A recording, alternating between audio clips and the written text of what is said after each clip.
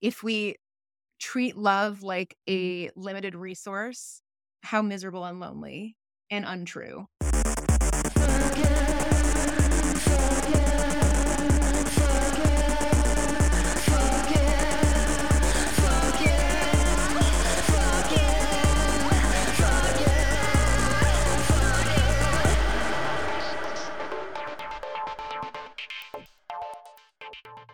Hello and welcome to Fuck Yeah, the podcast where we say fuck yeah to inclusive love languages. I am one of your hosts, Sarah Tomchesson, and I am joined by my vivacious co-host, Robin Jennings. You are alive. You have survived COVID. Yes. Yes. I feel like I've had a run of, things because some of the interviews we've done, I had a cold, and that was It's a true. while ago. So I don't want people to think that I'm like one after another getting like super sick, but I did just come out of the COVID hole. We finally got it. I hadn't had it. And it's fine. It's not great. We're all fine. But I'm a little rough again around the edges. Yeah. But for me, I enjoy the way my voice sounds when I'm a little gravelly. Yeah, I love the gravel on you. I love the raspiness. I feel like probably everyone in the world is getting sick right now. This is Yeah. just there's RSV, which Yes. we have had. Ruby definitely got it. We had a stomach bug that hit us. Ugh. So we've had everything except for I'm knocking on everything right now. We have not You had. still never had it. I haven't had it. Yeah. But It this is also the most back to quote unquote normal that we've been. Right. We stayed pretty locked down, really masked. Ruby still wears a mask at school. Mhm. Yeah. My kids do too by their own choice. Yeah, no, that's how Ruby is too. She told me recently as it's starting to get cold, she's like, the thing that's cool about Yeah. masks? And I'm like, what? She's like, it's like my own face heater. Mhm. It's true. I've thought that many times where I'm like, masks aren't such a bad thing if you're in a cold place. It's been kind of cold in LA for LA standards. Feels like the dead of winter right now. Yeah, we had flooding last week. So aside from surviving COVID, what's giving you a fuck yeah right now, Robin? Well, I mean, it is always nice to start feeling healthy again. Like you notice what a big difference being healthy is. It feels great. But I would say my big fuck yeah right now is I had a big revelation in therapy. Ooh, do tell. Yes, with food, Sarah. I have a big problem with food, Yeah, around eating it or enjoying it or desiring it. I don't do those things. like you would prefer to just plug in and charge, right? Yes. Yeah. Yes. Take a pill, do anything so I don't have to worry about it. But I had a revelation in therapy that I we're talking a lot about how I was parented and how that defines my way of treating myself now and defines my values and Mhm. for myself, how I value myself. And I think that as a kid, with this latchkey situation, I really wasn't ever shown love through food. And probably the opposite happened. I was probably devalued through food. Oh, say more about that. So, like, for example, I don't have any memory of ever having breakfast at home. Do you know what I Oh, mean?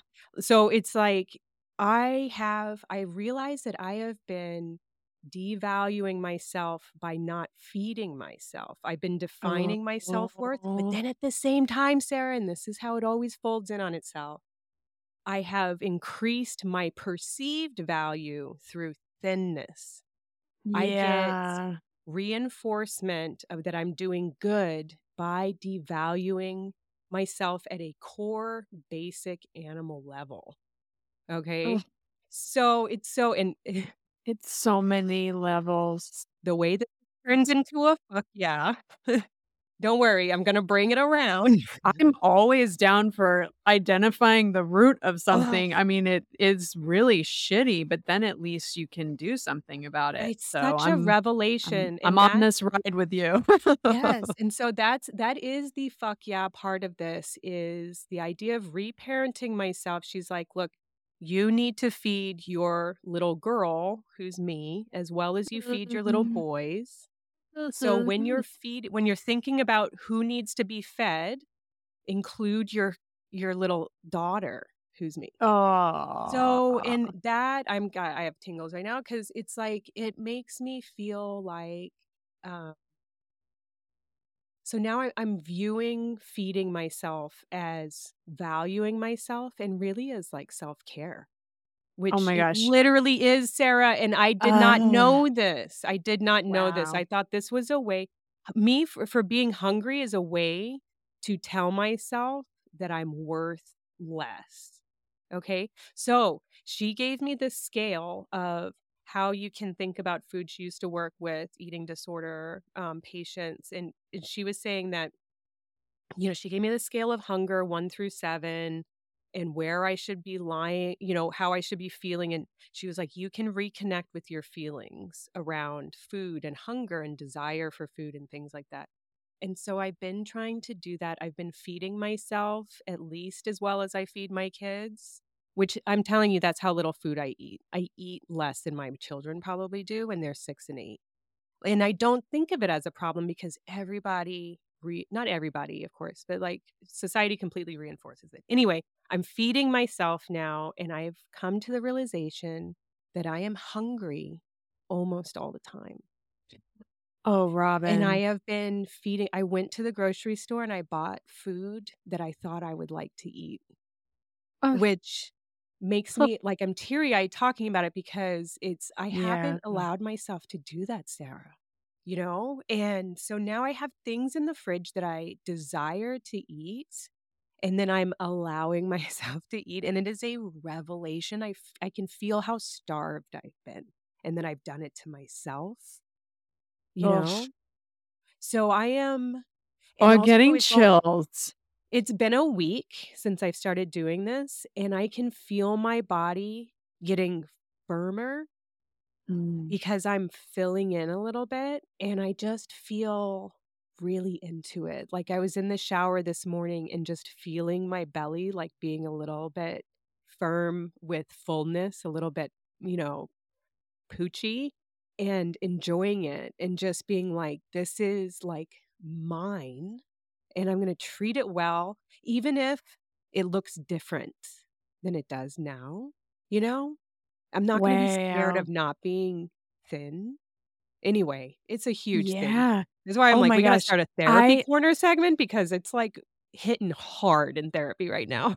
Yeah, I mean, I this makes me think that I would love to do an episode maybe next week focused on this topic actually because our relationship to food I think Mm, is completely opposite and I have a lot of my own challenges and like shame around feeding myself or when like right now like I'm filling out a little bit after having really gotten very fit for a period of time and all of the baggage that comes along with that because mm, of my family's relationship to food. right. It's just so fraught.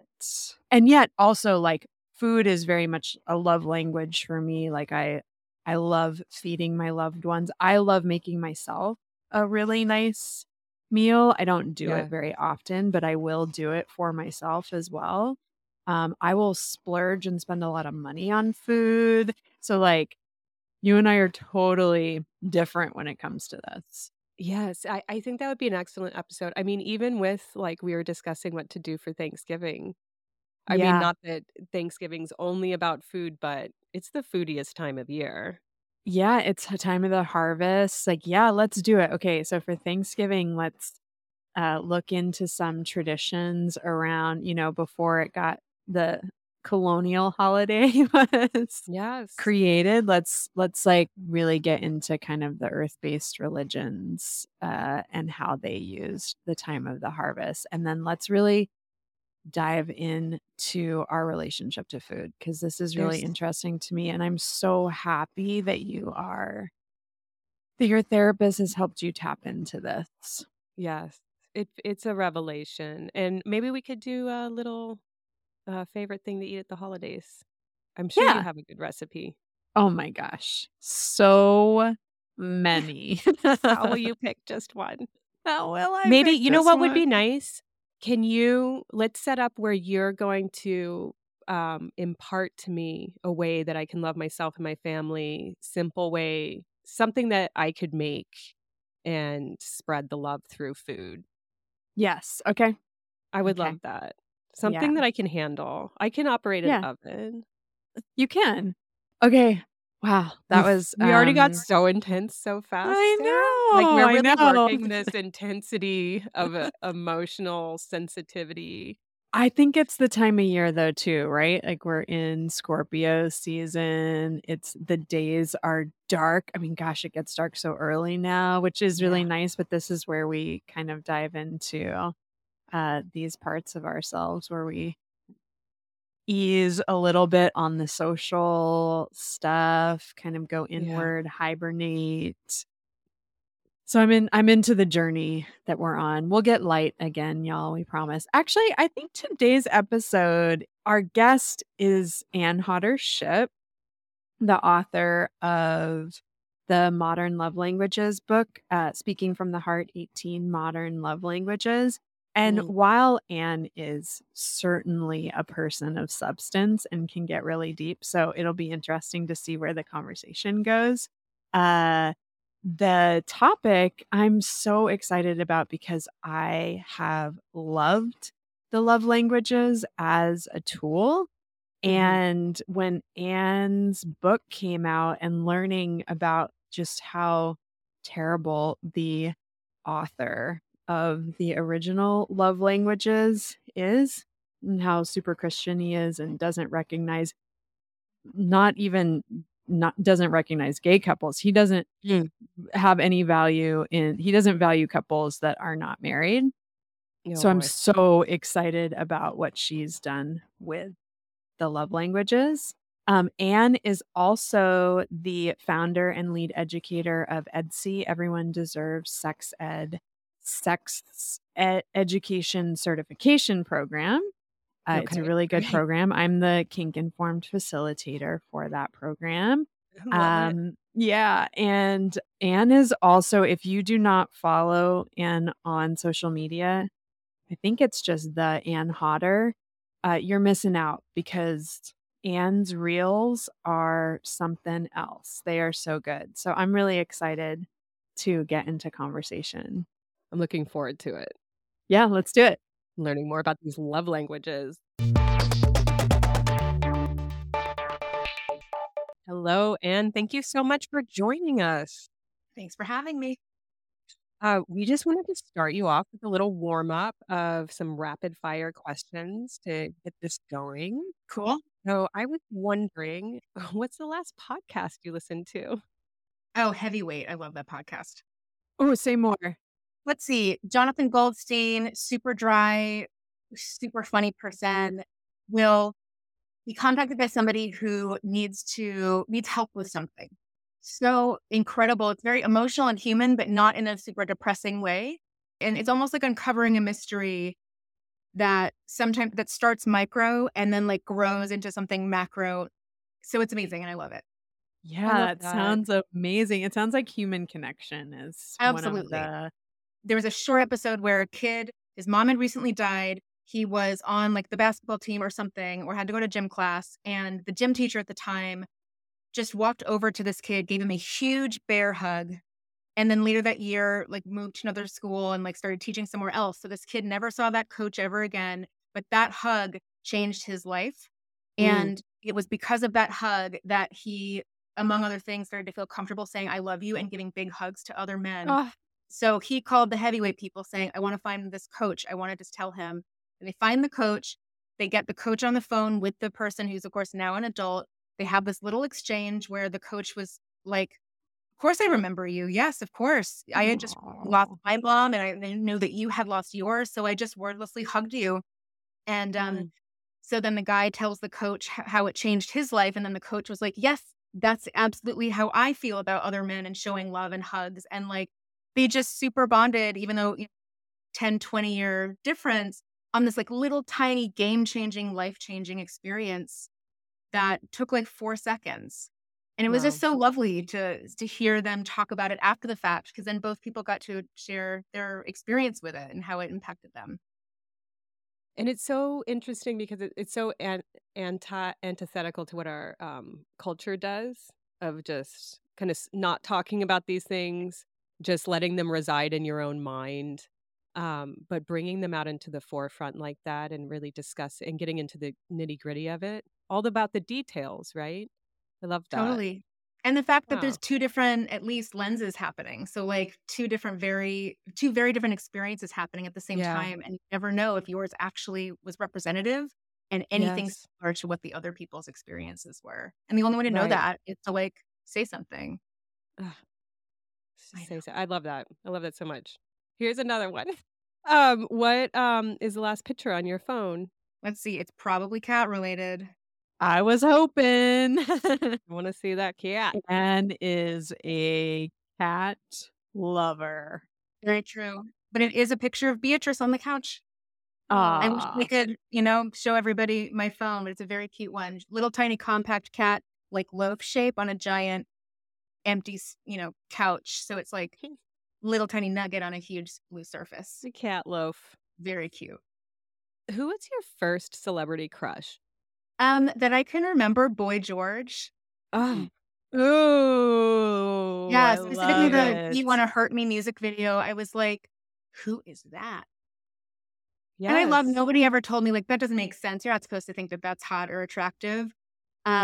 So I was said, like, because of the lack of any engagement with me, I just got permission by default. And, like, that was a big crush of mine when I was little. I love that. I have a specific memory. I was very young when Boy George was on MTV. I remember we had an 80s Texas teenage babysitter Mhm. that would blow like Aquanet fire bombs to impress us. Like, Really? that's the kind of person. And she would invite the guys over and be on the phone all the time. Anyway, she was great. She had the really tall hair. And she would always play MTV. And that was the first time that I saw Boy George. And I remember distinctly thinking, wait, you can do that? Mhm. You can be a guy and wear makeup? Yeah. And it was my first, I think it's the first identifiable uh recognition of non-binary behavior. I love that first crush for you, Anne. That makes me so Yes. happy. Isn't that great? And it Yes. makes so much sense when I think about it now, like, millions of years later, where that to me, there was no representation of anything other than, like, I like that and wanna look at that all the time. And now when I realize, like, oh, yeah, there's actually a lot of, like, super femmy boy, gender fuckery stuff in my childhood that, Mhm. um, never registered as meaningful beyond, "I like that, that's fun. Let's move on to the next thing that I like and is fun." So it's I feel very validated by these weird childhood experiences I didn't remember until, Yes. like, 2 years ago. And do you feel like that informs your choices for relationships now? I think so, in part, like, I don't have a ton of choice outside of the one I've chosen monogamously with my lovely, spouse, Nathaniel, but what it has done is, like, anytime I feel any kind of, like, imposter syndrome around, Mm. not, like, feeling queer enough, or, like, the fact that I have this, like, super hetero-looking relationship somehow, like, diminishes or cancels out how I really feel. I have all of the memories from my childhood where I'm like, "Oh, that makes sense too. There's some evidence. There's some evidence that I get to put in my little imposter syndrome dossier as, like, evidence to counter whatever bullshit is in my mind." I love that you have queer imposter syndrome because I do the same. Oh, yeah. The worst. I feel like the more people talk about it, everyone is like, "Me too, me too, me too," and it's like, that's the new thing. Yeah. And it's really just a question of, am I valid? Is this valid? Totally. Do I count? Yeah, Yes. I validate you. I hear thank you. you. I see you. What was your first mode of masturbation? Oh, my left pointer finger.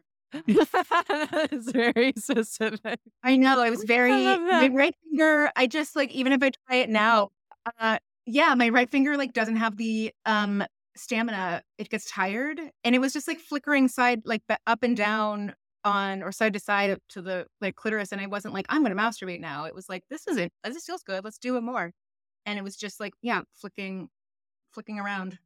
How old?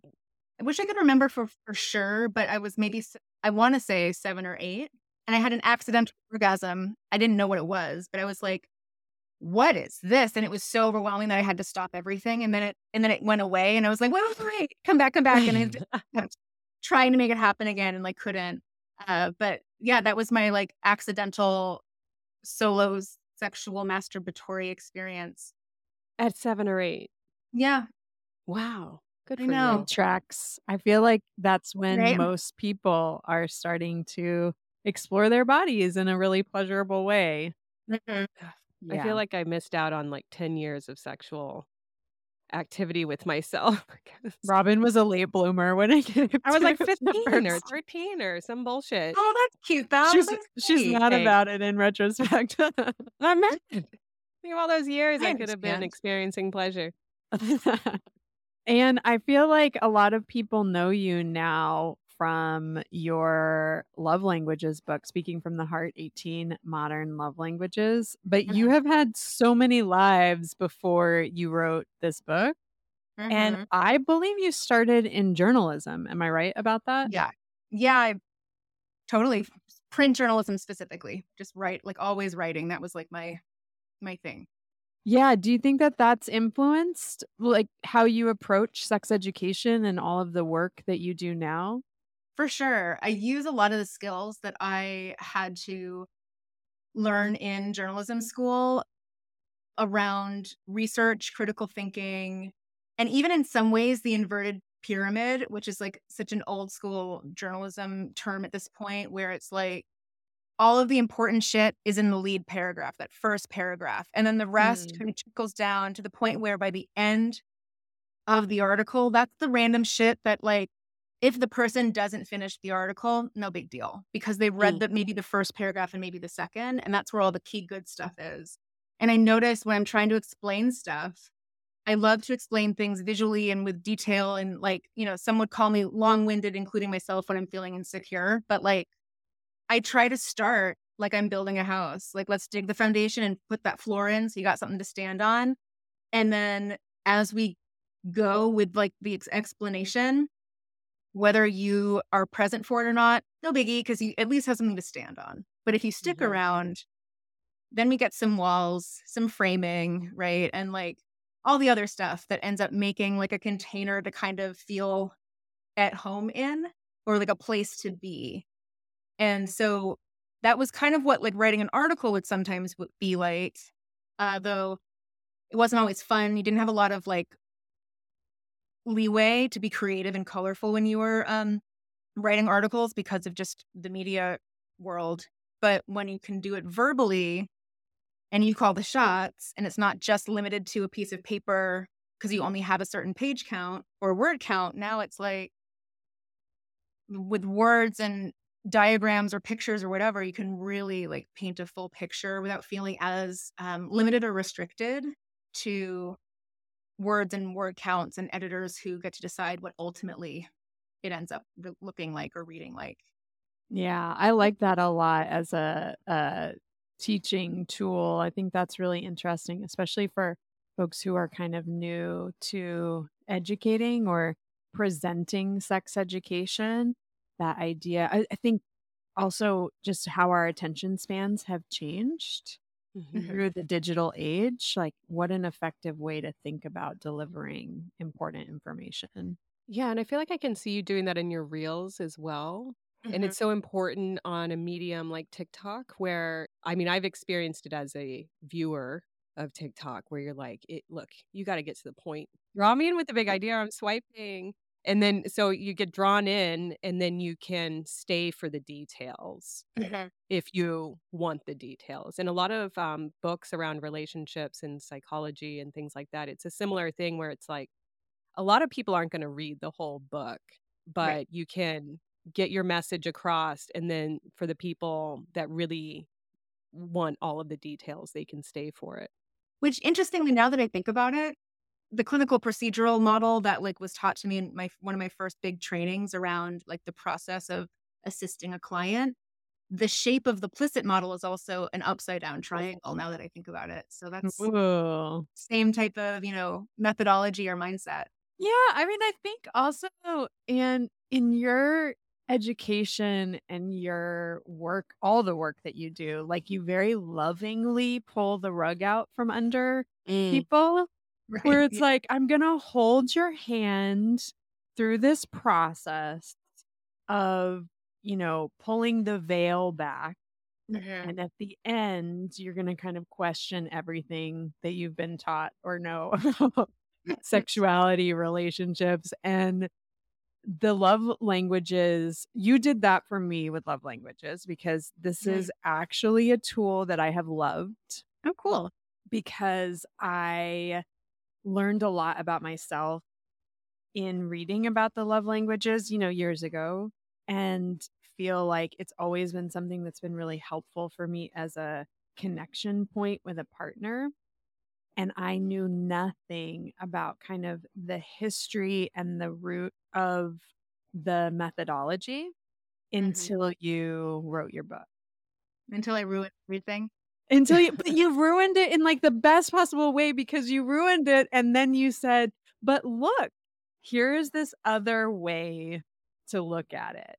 So I'm really curious how you came to the love languages and like can you break down for us why you felt it was important to update them and expand on them? Totally. I think I came across them like most of us do, like not in a professional context. Someone mentioned them. It might have even been when I was first dating Nathaniel. Um, as like an idea or a concept of thinking like what do you potentially need so that you could then maybe communicate it to a partner and like vice versa. And so similar to you, Sarah, I was like, this is cool. Yeah, I'll totally work with that. I also even worked with this dude's apology languages, which is differently problematic, but I also love it as an idea. And then when I started to try to use it in like a professional setting, when I was doing groups in treatment centers with recently sober adults, I would bring some of the tools in, and as I would read it, and kind of get more familiar so I could talk about it, and then I would like bring the quiz in for my clients. I started to actually witness it being demonstrated by the regular people of the world, and I was like, oh, no. Like, what do you how is what? Like, the misunderstandings or the misinterpretations of things. So, to be honest, I don't know if it's even fair to call it a misinterpretation. I think it's just an interpretation because I started to just see how the, consequence of such a very broad generalization of love really does center heterosexual marriage or blood relation as, like, the 2 key resources for love. I was like, "Oh, this actually is, like, kind of creating some fuckery that now I have to try to, like, manage and undo in my workshops or in my groups." And that's not good because why would anyone then trust me with this information? Because I'm, like, giving it and then I'm kind of undoing it and, like, redoing it in real time. Yeah, yeah, yeah. So so that's what I would end up doing. I would just revamp it in real time. I started to have sort of like a general, here's the caveat, the thing to think about before we do this quiz. Here are some other ways to think about what love languages are. And here are some potential like judgments or things that might come up for you with some of the love languages that you look at. So you're all prepared. And including like this isn't a science. It's just a concept that can feel really helpful. Um, and if that would work, and the bonus was just like accidentally over 5 or 6 years, I had a completely different, like revamped way of working with the love languages just on hand, including activities and ways to talk about stuff. And that was before I knew about the snide nature of the actual gentleman who wrote the book and the 4 million iterations of it since. So it was already problematic before I was realizing how fucking problematic it was. Then very just uncovered like totally accidentally, potentially online from maybe some fellow sex educators because it's still not common knowledge, but it was definitely not common knowledge then, where we learned that the person who created this book and the 5 love languages is a homophobe. Ugh. and actually a Christian minister who's just genuinely or generally cosplaying as a marriage counselor and actually isn't a marriage counselor, no counseling degree, no degree at all beyond adult education. And that he was just a Christian minister who couples would come to with their issues. And so he's like, I'm a marriage counselor now. And so he would market his shit as a marriage counselor type tool. How nice it must be to have male entitlement. I can do this. I have no credentials. I have no experience in this, but it's fine. Everyone will be fine. If I say so, it's true. Mm-hmm. And this was in the early 90s. So it's like extra bad and extra easy for, men to pretend that they are important and matter more than they actually do. So he had just said something about his homophobia and about his, how he would instruct a parent of a gay kid to figure out how to still love their gay kid. Wow. And it wasn't like hiding it. It was just somewhere on a part of the internet that like most of us probably wouldn't venture to. And I saw that and I was just like, oh my God, what the hell? And just kept on kind of like looking at what's this dude all about, and just kind of seeing more and more like, okay, so he is a homophobe. He's a total fake and fraud with a massive book deal and millions of dollars. And he actually acknowledged this in the New York Times like maybe 3 months ago. He wasn't actually setting out to be like, I have a tool to help everyone. He, in his own marriage, had an experience where like when he would do the dishes sometimes, Oh boy. his wife was like less pissed at him. He was like, there must be something here. Oh, well, and so that's where like his invention of acts of service must be a show of love, because the women folk, naturally are indentured servants because God says so / a man said God said so and put it on paper. So if I assist with that servitude, that's helping, and helping is love. And it's working in my relationship. So what else could help? And so he just creates all these very general, random, and gendered things like receiving gifts and physical touch, right? And created the original 5. So like they're all influenced and impacted by gender role bullshit, heterosexuality, boring, marriage as the ultimate thing, and that like love really only exists romantically in a marriage or between parent and child, because when you're, blood related, you have to love each other. You must. And here are the ways to try to show that you love. If you go back to them and look at them through this lens, like the way is that the misogyny is baked in and the Christian values are baked in, and not that, Christian values can be great for some couples, but they are also a tool of oppression sometimes. Mm-hmm. And so when you start looking at things through this critical lens, which is the thing that I think is kind of the magic that you bring to your work, is you've always got these like supercharged critical lens glasses on and can really cut through the bullshit. I love that so much. Appreciate that so much about you. So much. I love how you you found something that resonated, but then you continued to have a critical eye to it, and you didn't stop digging.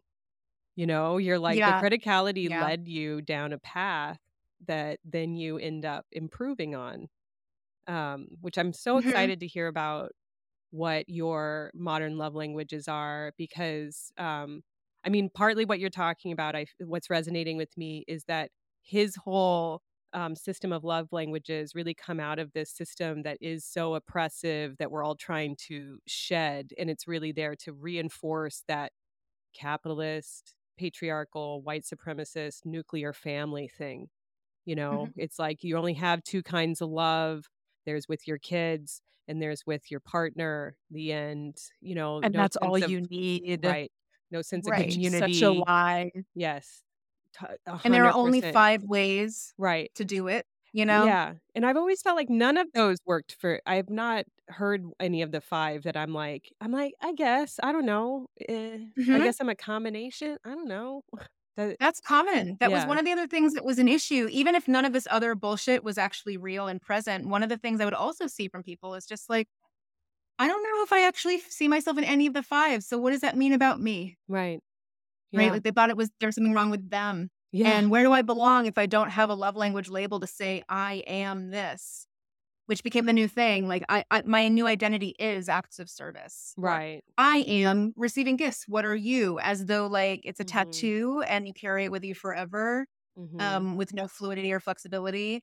Um, so yeah, people just felt really erased and left out, and of course didn't realize that actually like they're not the problem. Right.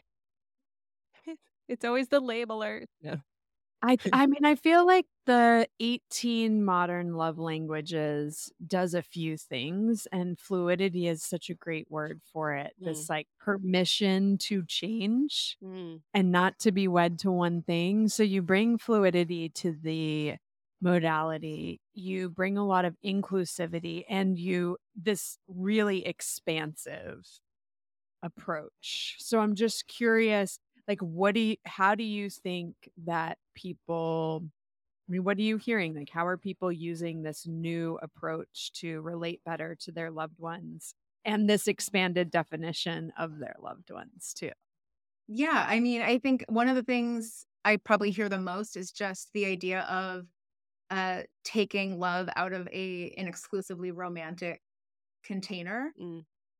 and being able to think about it as something that exists almost everywhere, and that you are potentially surrounded by things that you love or could help you feel loved, but you just don't necessarily know it or it doesn't register because you've always been told that doesn't count or Yes. it's not the same, because there's like a love hierarchy. If it comes from a loved one who you might marry one day, that's the best and most important. If it's from your best friend, that's good too. Yeah. But if you find someone to marry soon, ditch the best friend.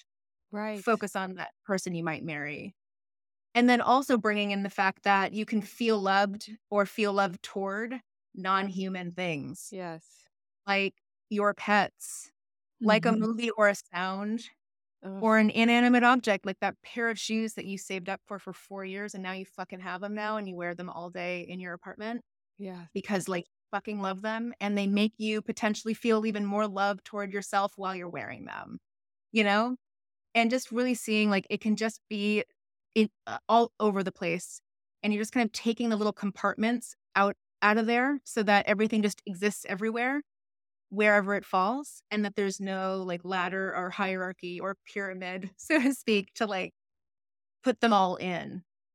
I love that Well, so and much. where your attention goes is where energy flows, right? So if we're constantly putting all of our attention on one singular relationship or our nuclear family as our primary, most important source of love, and there is that inherent nature of conflict within any relationship, then you become isolated and siloed when you Mhm. realize that your life, your love relationships, your intimate connections are not as rich as you want them to be. Yeah. And how limiting that is Mhm. of only receiving love from those spaces. It only recently occurred to me through massive amounts of therapy that I've been obsessed with the romantic relationship as being the biggest primary goal. Mhm. And it's just so much pressure on Mhm. myself and the other person, and Mhm. so unrealistic and limiting. I've Yep. realized I've been so limited because I love the idea of being into a sound. Like, I think I do Mm. have love relationships with certain sounds, and Mhm. to acknowledge that is so heartwarming and such a relief to have so many different avenues of love in your life. I love that so much. Yeah, you used a few different words that really I use a lot when I think about this or talk about it. The limiting Mhm. idea of like if we treat love like a limited Mm. resource, how miserable and lonely Mhm. and untrue. The idea of relief, Mhm. but just the idea of it, like, even whether or not you fully can wrap your head around it, just to hear like the Mm. permission that like, oh no, love can be way more than just that. It's almost like, huh, because Yeah. the pressure is off. And You don't have the pressure that you put on yourself to like, I need to find that well. I need to find the well I can dunk into every time I need love. And until I find that well, I'm just going to be thirsty, Yes. even though there's like a beach over there and here's a pond and like there's 2 bottles of water on the ground. Right. But they don't count They're because, not real water. it's not that well. And it's just, it can really feel game changing.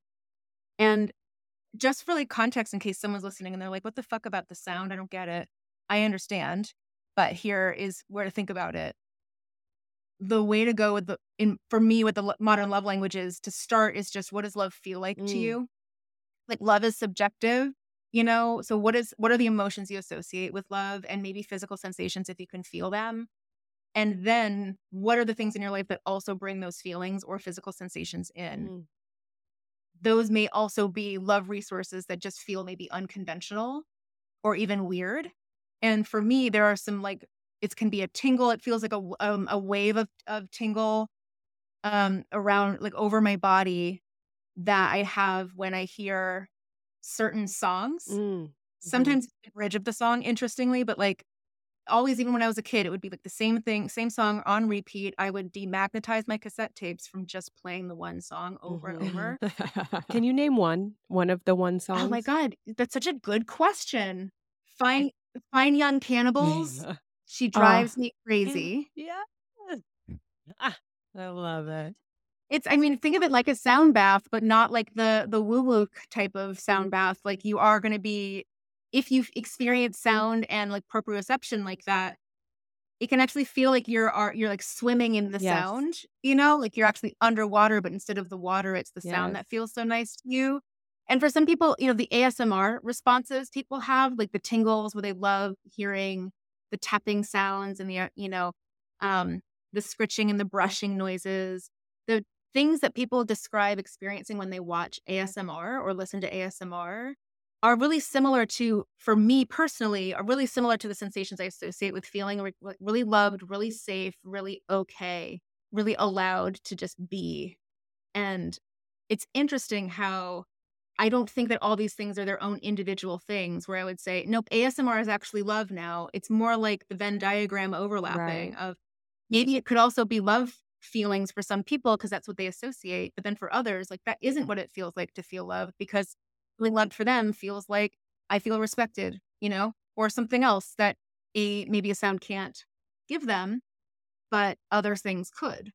Well, but I think that this gets at what is so great about the modern love languages is it really is about sourcing from wherever is right or feels good for you, so that you have this like cushion of love that surrounds you. And as you were talking about the sound, I don't have that relationship really probably to any sounds. I mean, that's not true. Like the sound of my child's laughter, my Andrea's laughter, like those are sounds that fill me, but I associate them with those people. But during COVID, there was just so much really good information that I feel like was becoming available around somatic practices. And it was the first time that someone had shared with me that as an adult that they had a stuffy.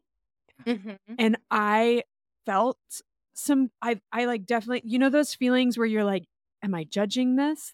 And you kind of know that you've hit on something, right? Where, you maybe should dig a little deeper. And I was like, I don't think I could give myself permission to have a stuffy, I don't know how I feel about that, but I was really drawn to it. And so I have found that now I have issues. I have issues, y'all. No, I have some struggles with not living and sleeping with Andrea. Like once I have had like her cuddles, like I want them all the time. So like I sleep holding a pillow now. And I have to tell you, like, it helps to soothe those feelings of like loss or loneliness or whatever the stuff is that comes up for me that makes distance difficult, just to have that pillow, and it is self-soothing. And so I don't know that I would say I am in love with my pillow or that my pillow gives me love, but it is a tool for me to love myself. Oh, Sarah, I love that. I mean, it's very sweet and a great example of like, the idea of being in love with. I just even want to highlight that that's not what the love languages, the modern love languages are about, right? Just this thing gives me a feeling that I associate with love. Mm. And that is great. And I'm so glad that I know that. And like, you can even just leave it at that. And I love even just redirecting it where it's like, I don't know if I want to maybe associate this with giving me love, but when I feel it around my arms and I feel something against me, so it's not just like open space on either side of me in the bed, that makes me feel secure maybe. And like secure could be among the feelings that you associate with love, in part because you probably feel pretty secure when Andrea is physically around. So that's totally like that counts too. Yeah. And I do feel like the book is dealing with this self-love piece too.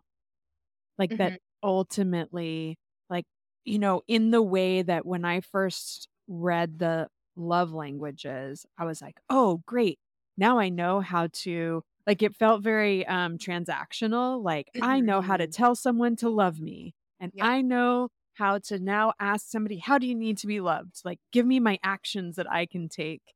And I feel like the modern love languages, when I interact with it opens up kind of a deeper Mm. conversation around all these things that we're talking about, and including like, how can I be more loving to myself so Hmm. that I feel loved independent of like who I'm interacting with, Mm. and it opens up the well of more access to love.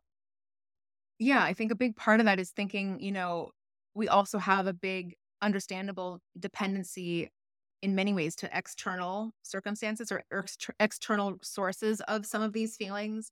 And there's nothing wrong with that. Like external validation, fuck yeah, go for it.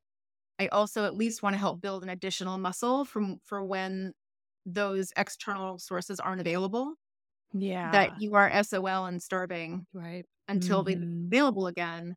And it's just about like doing a bit of a reframe on some of the, not just the modern love languages themselves, but like the actual maybe actions associated with some of them. So if like engaged experiences to you would be like seeing the same movie with your friend or a significant other so that you can talk about it together later.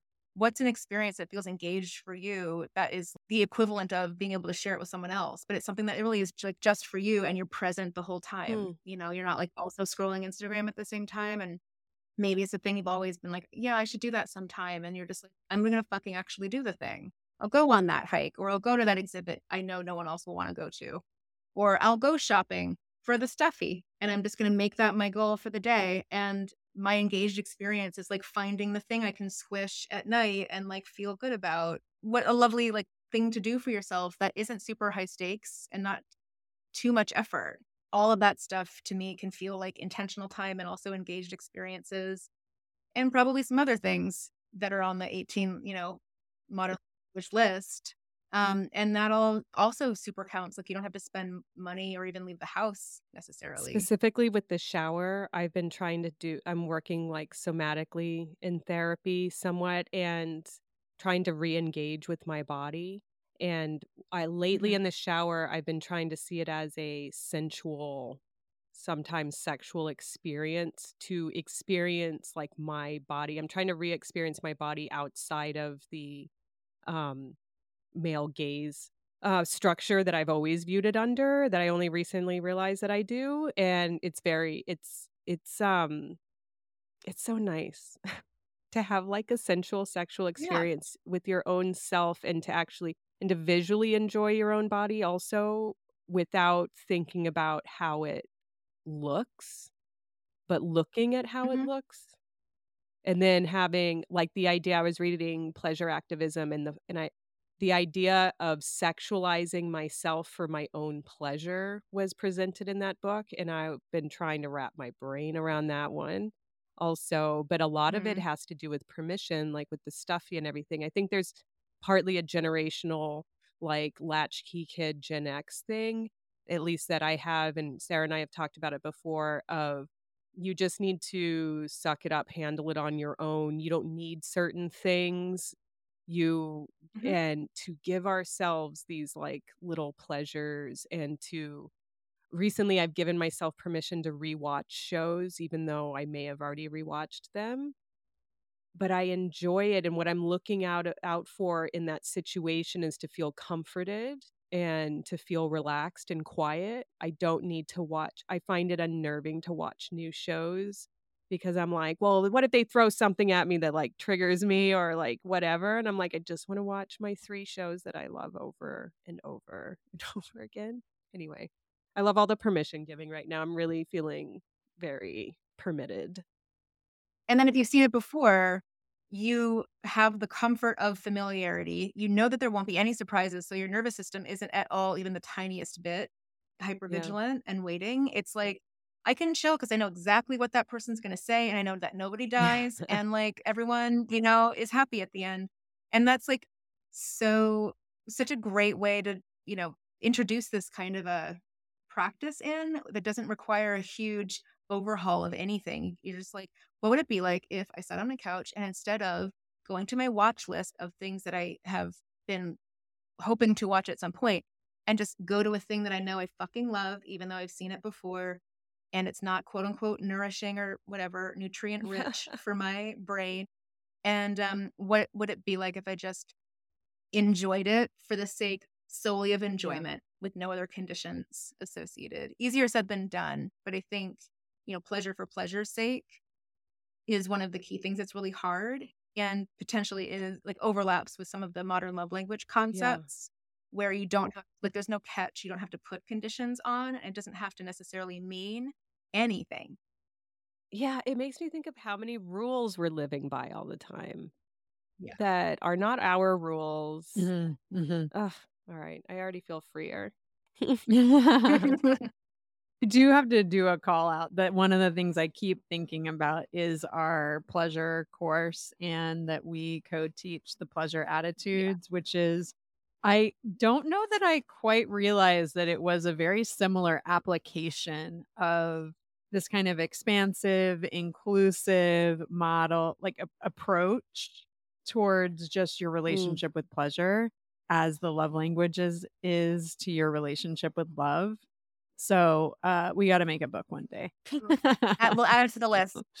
I don't know if you've even seen it yet, and like the listeners can't see it, but the show notes will have how to buy it. The workbook that helps you actually with exercises to do your own love language, modern love language work is now physically in my hand and isn't just a pretty PDF. Ugh, And I did this all by myself with some assistance from Salt and Sage Books in Colorado. If anyone wants some support Good for in you, that Anne. It department, looks great. yeah, I cannot wait. thanks. I have the workbook digitally and I cannot wait to get the physical because that kind of stuff, I love listening to audiobooks, but when it Hmm. comes to doing a workbook and doing activities, I really like having something in my hand. Totally. I did want to ask you a question related to Okay. relationships because I do think that that's how a lot of people come to, like we're going to we're going to get you to love yourselves more, but a lot of people are coming to tools like the love languages through wanting to connect with a partner in a more meaningful, intimate and connected way. For me, that was really revelatory, your expansion on what I had always connected to from the original love languages was quality Okay. time. And then the differentiation that you do between engaged experiences, which you describe as for some, this might look like taking an adventurous vacation in the woods, while for others, engaged experiences look more like waiting to watch the new cat video until you're together and can get that dopamine hit at the same time. Mhm. And then intentional time, you describe, I'm doing a really brief description, by the way, y'all. So you got to get the book to get all the details. But prioritizing uninterrupted time with those you love can play a major role in maintaining the connection and bond that drew you together in the first place. It communicates how much you value them, their time, and their energy. And I feel like there is a specificity, like you expand but then it also allows you the ability to be a bit more specific. Mhm. And it sort of mirrors this concept of dialects, Mhm. which I have heard you equate to, you know, we don't need just 5 love languages. There's a lot of nuance that exists in how language, similarly to how there's nuance in language. And I guess what would be like the first step that you think a couple can take to get acquainted with each other's love dialects? I don't think there's like one. I mean, obviously, there's no one way, and there isn't like a maybe chronological order. But I do think the first thing that pops into my mind is there are these little digital flashcards that I made that are just like little squares of each modern love language. And I made those when I first came out with the ebook because I knew I would need some kind of tool that somebody would want to use. I had someone who had DM'd me and was just like, I want to do this with my partner, but like, how do I do the book with my partner? And I was like, flashcards. So there's no like definition or explanation on the cards. It's just like a little icon that kind of to me visually represents the modern love language and then the modern love language at the top. And one of the thoughts that I have with those is just like not necessarily rapid fire, but person A goes through the 18 and, one by one looks at the flashcard, sees what it is. Maybe it's accountability. And like immediately they say, like, what do I associate with that? And so then each partner has their own chance to do their own associations using those just flashcards one at a time. And that is kind of like, word association ish. But I like that because you aren't influenced yet by any more specific things you might have seen in the ebook that you feel maybe count more. There's no idea in your mind of what is right or wrong because you don't even really fully know what each one could be because there's so much overlap. So And you're tapping into your exactly. intuition. I love And that. then you have information, each person ideally will have 18 examples that are unique to themselves that could represent those different love languages, modern love languages, right? Regardless of whether some are more important to them than others. So you've got something to work with already, and you don't necessarily have to do any big like deep dives. But then from there, if you're like, well, what do I do with this, or what does this mean, or is my example for accountability right, or some of our minds go there. Then like you could go to the ebook and see how that example might show up in more than one modern love language because it resonates with you in that way. And so you can kind of expand upon that original little nugget that you started with. And you can do it together. It'll be an engaged experience. Bringing it back. Oh, I Yeah, I mean, love that. it's a bit of a game in a way, but it's also an Sure. exercise to flex your intuitive love muscle, right? Sounds great. Yeah, just keep it super low stakes. Like no one has to know anything. You're actually both equally in the fucking dark together, which is also a teamwork Mhm. situation, right? And then you do the thing, like I don't know what any of this is supposed to mean, but we're both on the same page about it. There's no hierarchy of understanding. And then from there you can kind of continue on learning about it or thinking about it as much as you want. And the stakes get to just stay low because it doesn't have to be this big, intensive, like chore. Yeah. It can be whatever you want it to be. I like that the stakes are low because like today is actually my 13th anniversary with my partner. And I'll tell you, after like this long and having kids and stuff, the stakes seem really high. And I think it's Mhm. making it more difficult to work through problems because I've never been in any kind of relationship this long, and then to have so many consequences to how well your relationship is going as far as how other people Mhm. are affected by it, it just becomes, um, like a heavy situation. But I would love to approach love without all the stakes, you know? Yeah, I mean, I think that probably a lot of people listening are like, "Me too, Robin." And I also feel like, "Me too, Robin." We don't have kids, but I've been in this relationship for almost 8 Mhm. years. And yeah, when there are certain conflicts that happen, it feels very high stakes. Like, is it still happening now, 8 years in? Or like you put a lot of this meaning that's actually completely unhelpful and relatively made up.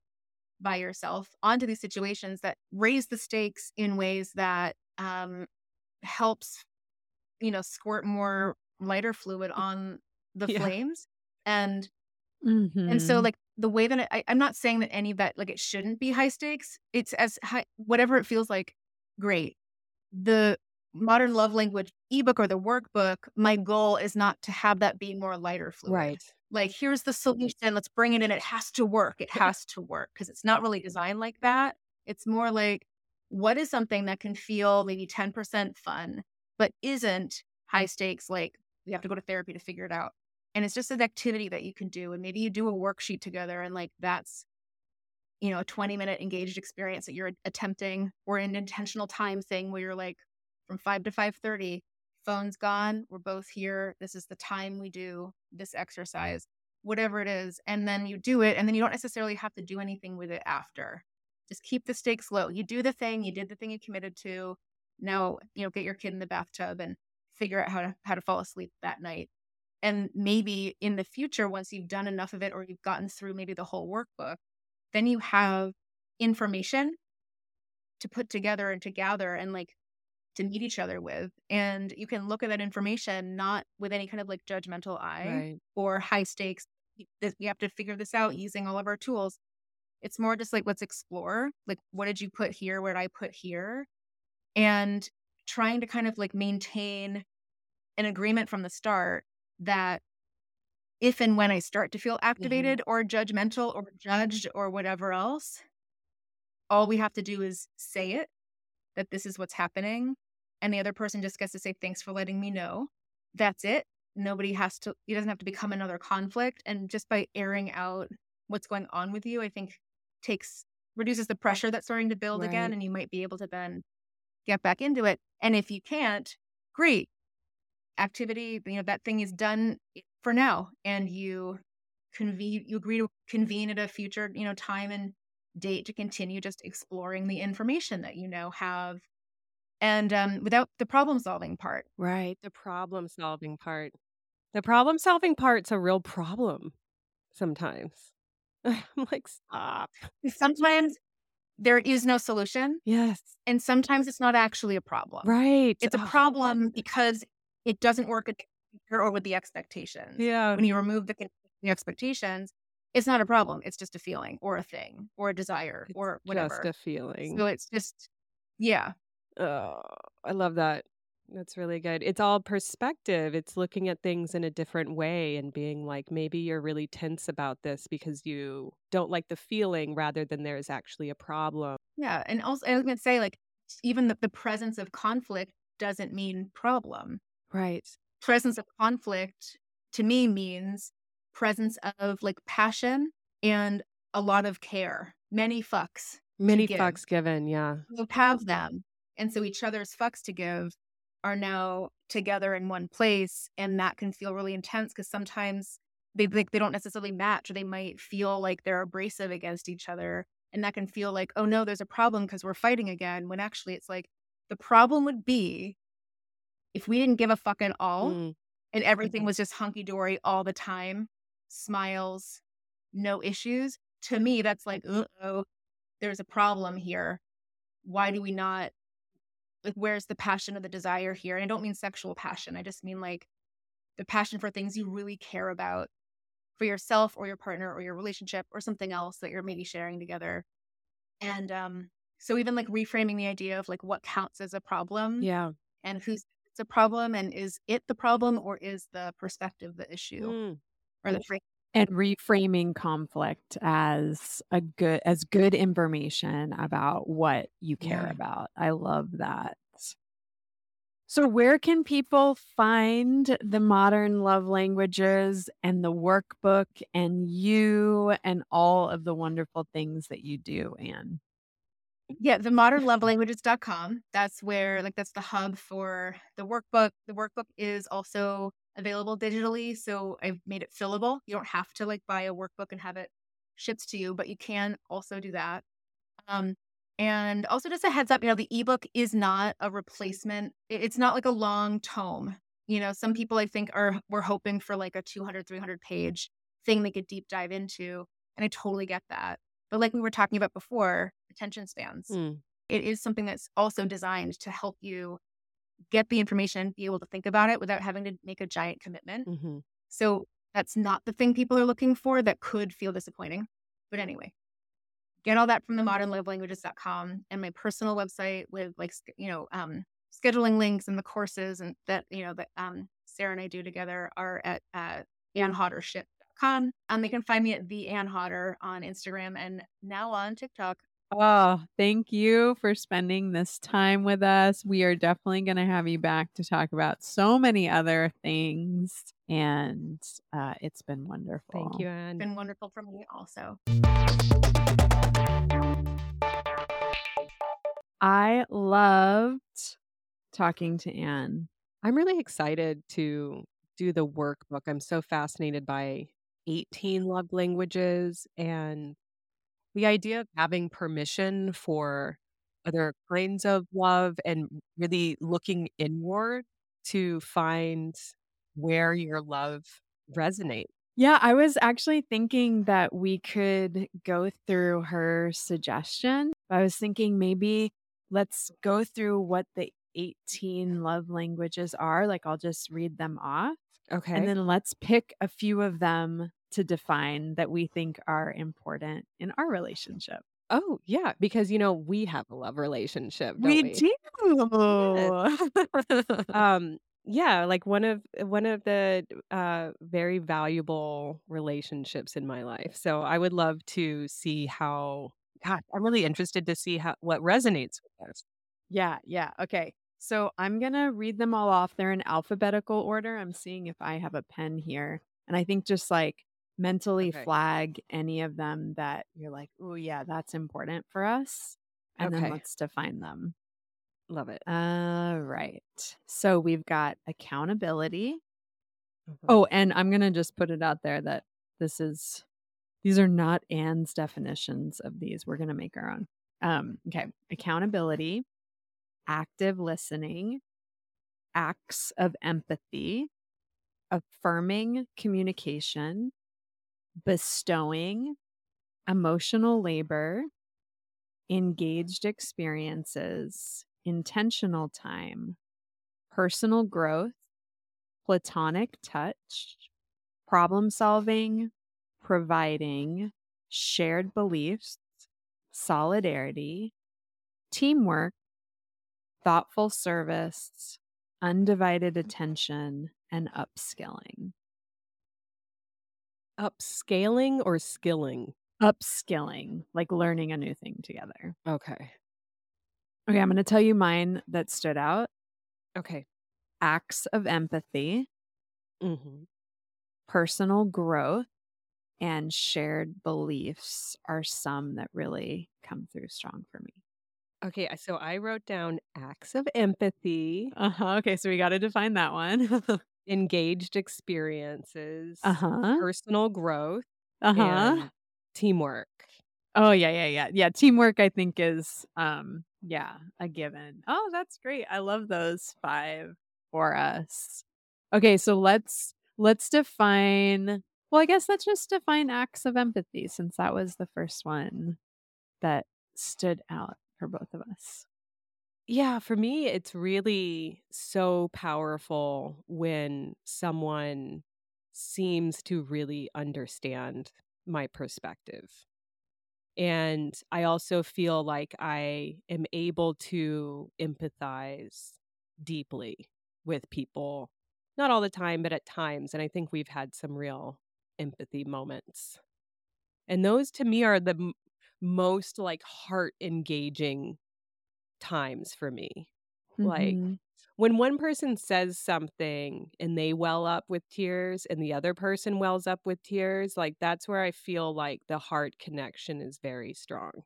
Mhm. And that happens to us like almost every time we talk, Sarah. Yes, I know. And chills is another thing that happens with us a lot too, or for me it Yes. does. What does it feel like to you when you feel like you're receiving empathy? What does it feel like? Like, where do you feel it in your body? I feel like a swirling kind of galaxy of energy in my chest. Oh, That's how I would describe it. What do you that's feel? cool.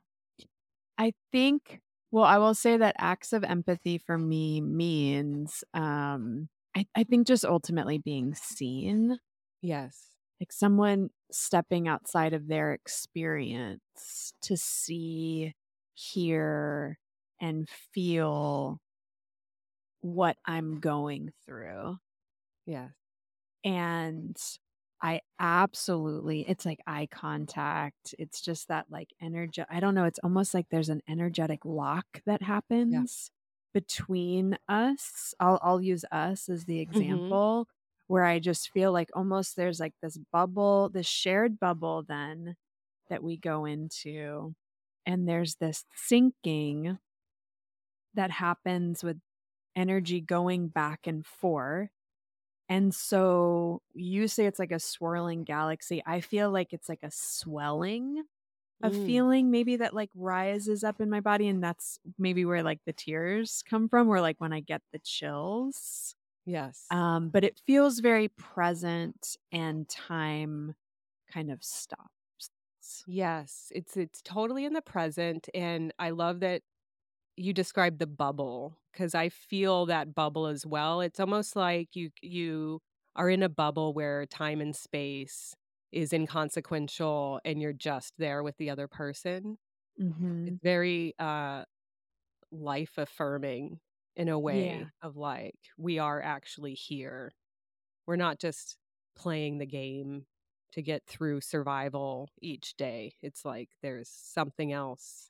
We are two beings hurtling through empty space on a rock that actually each other. Yeah, yeah. I mean, and I know that like acts of empathy can take so many other forms, dropping off food for someone when they're sick or Mm-hmm. I mean, there's so many different ways to embody that, but when I think of you and I, something I appreciate so much, and I am so glad we're doing this because it's nice to give words to it, but there's like two other things that are kind of bolstering that up when I feel like I'm receiving empathy from you. And I also really love giving empathy to you. Yes. Like it goes both ways. There's a mutuality in it. But there's active listening that happens. I think I already said eye contact. Mm-hmm. And there's just like a slowing down of the pace where it just Yes. feels like you're there for me and can hold this space kind of regardless of whatever else is going on. So I think that's what the bubble is the Yeah. creating a space. Yeah. Yeah. I love it. Oh, see, I feel closer already. Oh, that's so neat. Yeah. Okay. I commit to keep giving you my teamwork, to continue growing together, to actively listen to you and to give and receive Oh, I love empathy it. with you. That's all I want. That's all I want. All of that. Give it to me, Sarah. I'll give it right back to you. Oh, so sweet. I love it. Seriously, this podcast is a big part of my like therapeutic growth. I learned so much. I really do. I feel like I hope other people are Me too. growing with us and everything. And I would really love to hear input from, if you're ever screaming at your phone or wishing that you could interact with this conversation, put your 2 cents in. We're here for all of the perspectives and the growth that comes out of it. Yes, please find us fuckyeahpod.com, at fuckyeahpod on Instagram and TikTok. And we have an email, which is fyeah@gmail. FYAPod. Oh God. I think it Oh has a dear. pod in it. What is our email? fyeahpod@gmail.com. Okay, I love doing this with you, Robin. I love doing it with you, Sarah. Till next time. Bye.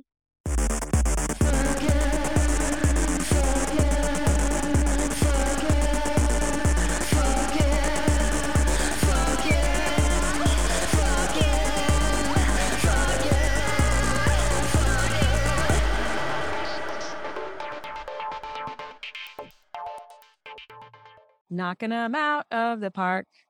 Fuck Yeah Podcast is produced and hosted by me, Sarah Tom Chesson, and Robin Jennings. Theme music is produced and performed by She, Her, Sir. You can find out more about what we're up to at fuckyeahpod.com or reach out directly at fyeahpod@gmail.com. If you're enjoying the pod, give us a hand. Rate, review, subscribe wherever you listen, and make sure to share it with a few friends. Thanks so much for tuning in.